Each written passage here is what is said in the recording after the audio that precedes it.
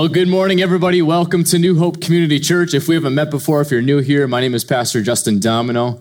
This morning, we're going to be in 1 Timothy chapter 6. If you have your Bible, go ahead and grab it. If not, it'll be up on the screen for you, so no worries there. If you do need a Bible, you don't own one or anything like that, they can be really expensive. So out on our front desk, there's some free Bibles there. Take it home with you. That's our gift to you today. But we're going to be in 1 Timothy chapter 6. And I want to begin by talking about a man who we probably all know. And I'm not a historian, so I don't know all the details about Henry Ford, but Henry Ford was an amazing man, an American legend, an American pioneer who completely changed the culture of America as we know it. Now, if you know anything about the assembly line and how Henry Ford innovated our entire way of doing business, it used to be so in the back in like the 1800s, early 1900s, that anytime something would be manufactured, we would do it the most expensive way possible, which included getting a small team of people together who were extremely skilled and experts in one thing, and they all worked on the project together. But Henry Ford decided to change everything. He said, I'm going to make you each individually skilled in one thing, and I'm going to line you up in an assembly line, and you're going to do your one thing, and the car is just going to come along the line, right? And you're going to do your one thing, pass it off to the next person. If you work in a job that's very repetitive and you only do one thing and you hate it, you can thank Henry Ford for your 8-hour shift job. But it was an amazing innovation where all of a sudden you can now manufacture vehicles for a fraction of the cost, and you could pump out tens of thousands of them quickly, and compared to just having a small team doing one car at a time, it was an amazing thing, an amazing change. And then other businesses started to pick up on this and they're saying, hey, we can change manufacturing as we know it. And so Henry Ford isn't just known as, the Ford Motor guy, but he's known as an innovator, a pioneer into changing the culture of America as we know it. But there's some interesting things about Henry Ford. Now, he got very rich doing it. He was worth, at his peak, $200 billion. It's amazing, right? That's more than Jeff Bezos and Justin Domino combined. That is amazing. It's an enormous amount of wealth. And can you imagine being that rich in a time where you could buy a cup of coffee for like 4 cents, right? I don't know how much it actually was, but your money went so much further back then. There's something interesting that many people don't know about Henry Ford, and a lot of historians and academic journalists, they actually say that studying the life of Henry Ford will make you realize that Henry Ford regretted his innovation. Not because it made him wealthy, not because many people got wealthy and it created the middle class, which is a good thing, but because of what it did to our overall business and culture mindset. There's a journalist named Maria Rainier, and she said this: Ford, having let the genie of mechanization and consumerism out of the bottle, had serious misgivings. His behavior throughout his career suggested a man deeply conflicted about his creation, driven by guilt and a sentimental longing for a simpler time. I'm reading this article last week as I was preparing for the sermon. I'm like, seriously? Right? The guy who innovated our entire manufacturing and entire American culture, he regretted what he did? There's no way. But in fact, what he used his money on later in life was building a place called Greenfield Village, if you've ever heard of it. It's a museum today. He actually built a town. Imagine having that kind of money, right? But it's this museum today of remembering a simpler time in America. And you can go visit it today. It's in the Detroit area. Or you can walk through these streets, and it's like going back in time into the 1850s. It's amazing. Now, we look at this and we say, oh, this is really cool, right? We can kind of go back in time. It's very nostalgic. But the reason many historians believe that he built Greenfield Village is so that he could go back to a simpler time before his innovation, because he recognized, yes, there was a lot of good things that came from it. People got rich, people got wealthy, they created the middle class. That's a good thing. Poverty is not good. So he helped a lot of people. But in that, it created a culture of mass consumerism, mass production, and mass greed. It touched on something that's in everybody's heart, not just Americans' heart, but everybody around the world. We all have a love and a longing for financial security. It doesn't matter if you're super wealthy, doesn't matter if you're poor, doesn't matter if you're middle class. We love the idea of being safe and secure in our money. And that's a good thing, but we can also easily feed our need for greed. I did not mean to rhyme that. But it reminds me of Proverbs chapter 19, verse 2, which says, "Desire without knowledge is not good. How much more will hasty feet miss the way?" The wisdom that God is giving us through this proverb is exactly what we need to hear when we tie it to money. Desire without knowledge is not good. A man like Henry Ford, who desired to build this big business, what he failed to ask himself before he started all this was, is this good? Not only for me, but is this good for culture? Because we can desire so many things. I think with the wisdom that God is giving us in this proverb is that you can desire anything you want to. You can desire more money, a promotion, starting your own business, all these good things. But do you know what it's going to do to you? And we probably can't fully answer that question until we're in it. But I think it's wise, as we're in this series about money, I think it's wise that we ask ourselves, what is more money going to do to me? If I take that promotion, if I quit my job and I want to start my own business, what is this money going to do to me? Is it going to feed my pride? Is it going to take me away from my family? Or is it actually going to be a good thing? What we learn from this proverb is that we can't always actually trust our desires, but we have to ask the question, is this good for me? Is this good for my family? And I think that this is the question that Henry Ford answered himself, but much too late. Now, I'm not your typical millennial who's like, oh, capitalism is bad, right? We should just try socialism again, but do it right this time. It's not going to work, okay? I believe in capitalism is probably one of the best systems for a broken world. It's not perfect, but it's a broken world. But as we live in a capitalistic society where we're very consumeristic, it's all about money and stuff, we have to ask ourselves, not only how is it affecting our culture, but how is it affecting me? And so I want to begin today by talking about we have to manage our money before it manages us. And there's two ways to think about that. It's both practical and it's theological. Practically, if you don't manage your money, you will become a slave to your money. But I'm not going to stand up here as a 28-year-old with no financial degree and say, okay, here's how you're going to manage your money today. Right? Don't trust me on that. I will say to you, it's really good to spend less than you make, okay? It's a great principle. That's where everybody should start. So I'm not going to give you financial advice today when it comes to practical advice like that. But if you need some, if you're behind on your bills, if you're struggling with debt, here's some 3 options that I want to throw up on the board for you. Robin will throw up. It's Dave Ramsey's Financial Peace University, youneedabudget.com, mint.com. If you're struggling, start at one of these 3 places. If you need to write it down, you can do so, but these are 3 great places to start. What I want to talk about more so today is more of the spiritual side behind managing your money. And what I really mean by that is managing your relationship to your money. Because if you don't manage your money well and your relationship to your money well, you will become a slave to your own desires, your own greed, and your own pride. But 1 Timothy chapter 6, the Apostle Paul is telling this young protege kind of pastor who's living in a culture very much like America. It's a city called Ephesus. It's very modern. It's very wealthy, high in education. And Timothy is a pastor in this setting, which sounds a lot like America, right? It's not totally similar. It's 2,000 years apart, but it's a lot like America. And so if we go to 1 Timothy 6, here's what Paul tells Timothy, this young aspiring pastor. He says, but you, man of God, flee from all of this. Now, what is all of this? Over the previous weeks, we've been going through this chapter, and Paul has been telling Timothy that consumerism and materialism and a sinful love of money, that's all worldly. That's all sinful. Now, money is a reality. Obviously, we need it to pay our bills, things like that, but we can't love it. He also says the love of money is the root of all kinds of evil.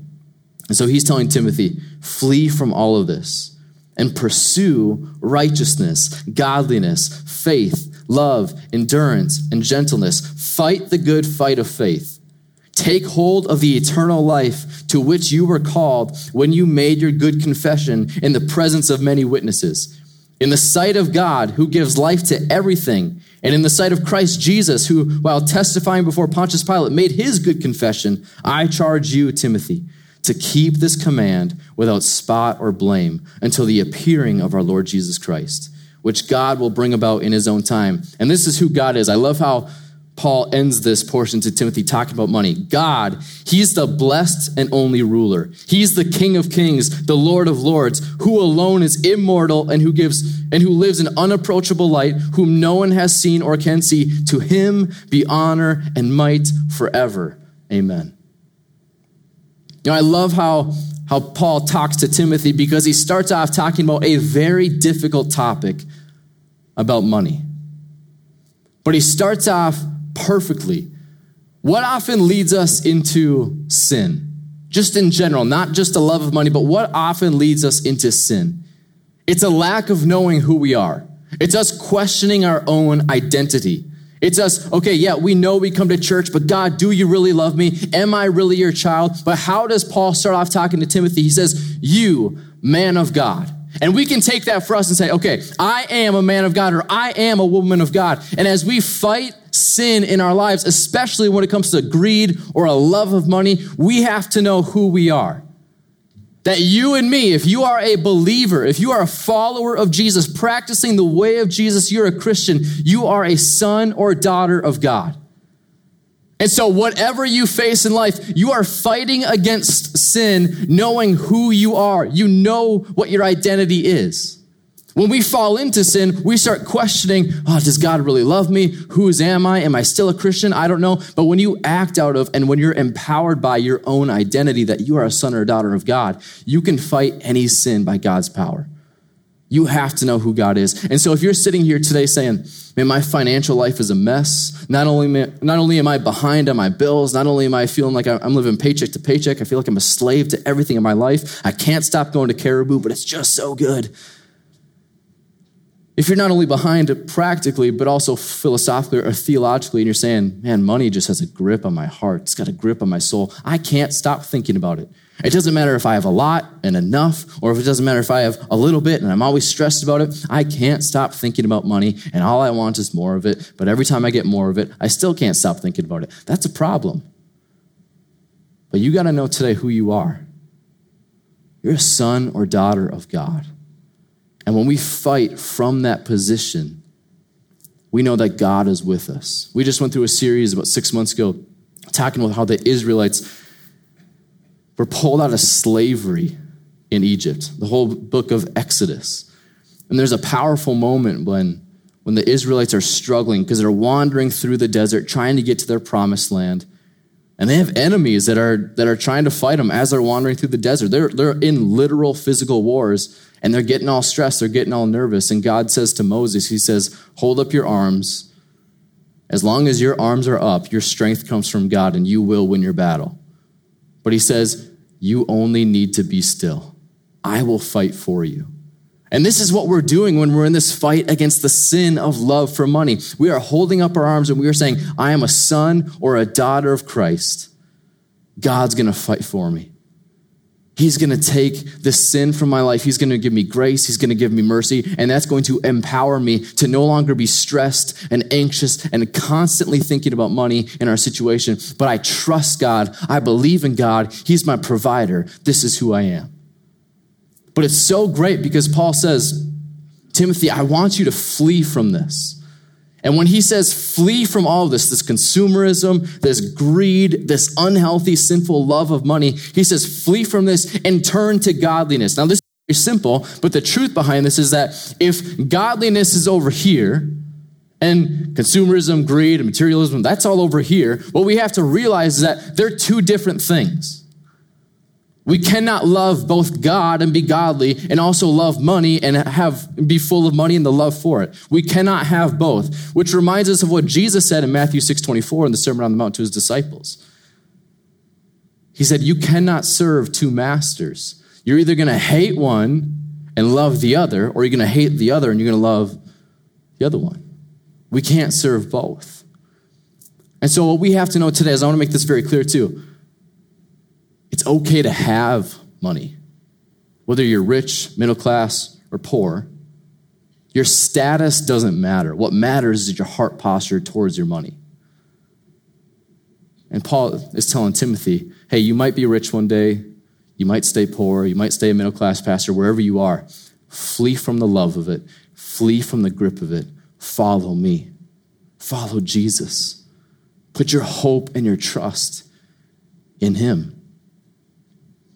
I love the way that the King James Version puts this verse from Jesus. Now, the King James Version, I'll just be very blunt, and I will confess this later, it's really boring and hard to read. All of these and the thous, if you read that, good for you.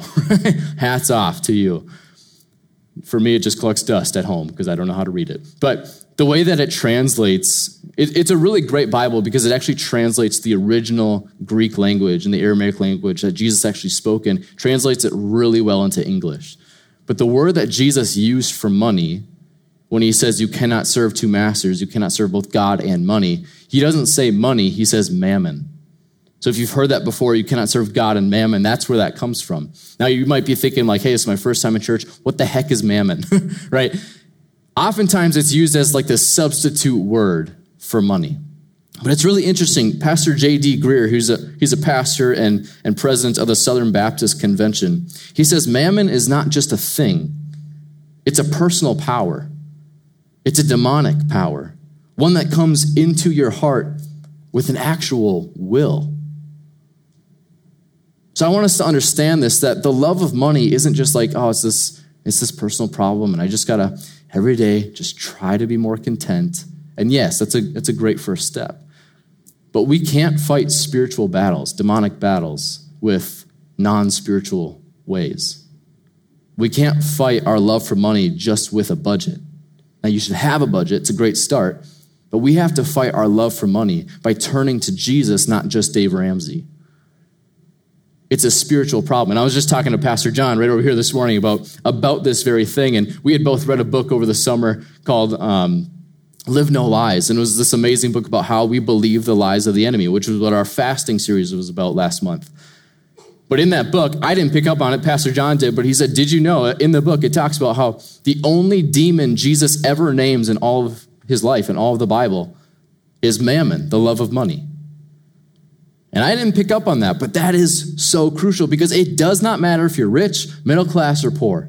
Every single one of us, we struggle with this love of money or this grip that it has on us that if I don't have enough, I'm anxious, I'm depressed, I'm worried every single day. We struggle so much, but what this is it's not just a personal problem, it's a demonic problem. And so we need to learn how to fight knowing it's a spiritual battle.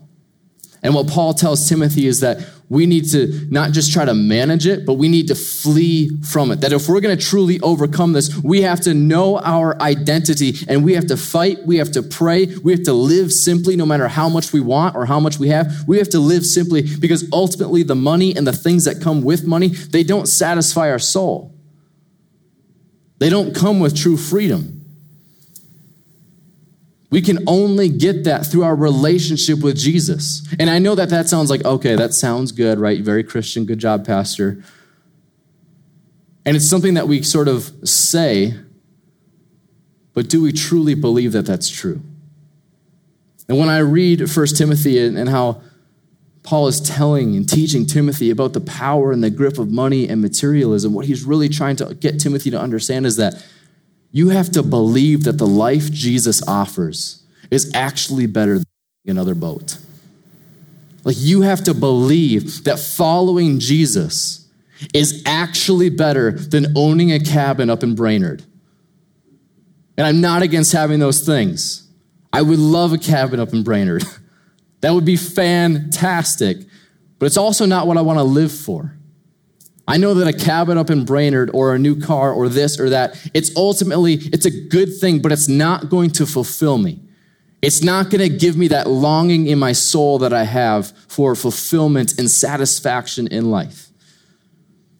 Not this past Christmas, but last Christmas, my brother-in-law, Garrett, we were sitting around a table playing cards, and he's like, hey, have you ever heard of Dogecoin? And I'm like, No, I know it's a cryptocurrency, which I don't know anything about. And he's like, you should really buy some because it's supposed to like really skyrocket in the next few months and it's worth fractions of a penny. And so I'm like, okay, I'm not really for gambling, don't love that, but we had just sold our house. We were sitting on some cash, waiting to pay off our student loans. And so I'm like, you know what? It feels like a gamble, so I'm just going to put $25 on it, see what happens. And I checked my $25 in my Robinhood account every single day, and it was like $25, $26, $22. I'm like, okay, what's going on? It's 4 months into this thing. All of a sudden, I think it was April 21st, I woke up, opened up my Robinhood account. My $25 turned into $1,300. Now, $1,300 isn't necessarily life-changing money. But just think of that for a minute. I don't even know what the math is on that, but $25 to $1,300, and I didn't do anything. And we had just sold our house, and all I could think of was, why didn't I put all my house money on this thing? And I know if I would have lost it, my wife would have killed me. But Maddie, I did the math because there's a Dogecoin calculator. I'm like, we could actually be millionaires. That's not very realistic for me in my profession, to be honest. New Hope supplies me well, but I'm just going to be honest. The fact that there was a realistic chance that I could have become a millionaire, making a stupid decision, I'm not going to bet all my house money on it. I'll be very honest with you. I'm going to confess this. It still bothers me to this day. Still, like real. And what I realized in my own heart is that while we are so much better off financially because we took our house money and we paid off a lot of our student loans, which was a huge relief. We're basically paying 2 mortgages, so it was a real bummer. I think of what I could have had, but it's not only just like what I could have had, it's that feeling of I would have finally made it. Would have finally felt secure. So I want to confess to you today that this love of money isn't just a rich people on Wall Street thing. It's for all of us. And I think that's why it makes us so uncomfortable to talk about, especially in church. When we talk about money in church, oftentimes we just go to, it's greed and it's those rich people. They're the ones that crashed the housing market and they got rich doing it. It's those guys. No, it's us. There's a famous philosopher and academic scholar named Notorious B.I.G., also known as Biggie Smalls. I know, I'm so funny. So funny. I shared that with my wife last night, and she was like, okay. I was like, that's funny. But he said, more money, more problems, which is a famous line from one of his songs, but it's also very true. We're trying to solve our financial problems with the very problem that we have. More money isn't going to fix your anxiety and your depression. More money isn't going to fix your longing for more money, because what happens when you get it? It's not enough. What we need is a spiritual fix for a spiritual problem. And for us, maybe you're facing the demon of mammon. Or maybe you just in general have a deep lack of trust in God today. So I want to give you a moment before we close to spend some time in prayer with God by yourself. And the beautiful thing about confession and repentance is that every single time, God is gracious and merciful. And so many times we refuse to pray because we think God is just going to be mad at us. He's not. And you don't need me, the pastor, to do this for you. You can do this every single day. Wake up and say, God, I trust you today. Every need that I have, I need you to supply it. God, we thank you for your goodness and for your grace. And God, if there's anybody here today under the grip of the love of money, whether it's a demonic issue or whether it's just a lack of trust personally in you, God, I pray today that you would overcome in our lives. I pray that you would be our God, that you would tear down our idols, that we wouldn't look after anything else for security or satisfaction in life, but it would only be you. And I pray, God, that today we can actually believe that a life of following you, the life that you call us to of godliness, is actually better than being wealthy or having more. God, I thank you so much that you've supplied many of us, whether it's with a lot of stuff and a lot of money, and that you've created generous people. But I also thank you for those of us who are middle class or for those of us who are poor. God, in every situation, we can praise you and we can trust you. You have revealed yourself to us in all of our situations. And God, we know that you are faithful, even when we're unfaithful. God, your faithfulness is there every single time. You are good, you are gracious, and you are a God of love. And so we thank you today. God, I pray that we can worship you going forward, not only with our money, but Lord, as we close in music today, God, may we lift up your name as you are holy, you are God alone, you are righteous. It's in your name I pray. Amen.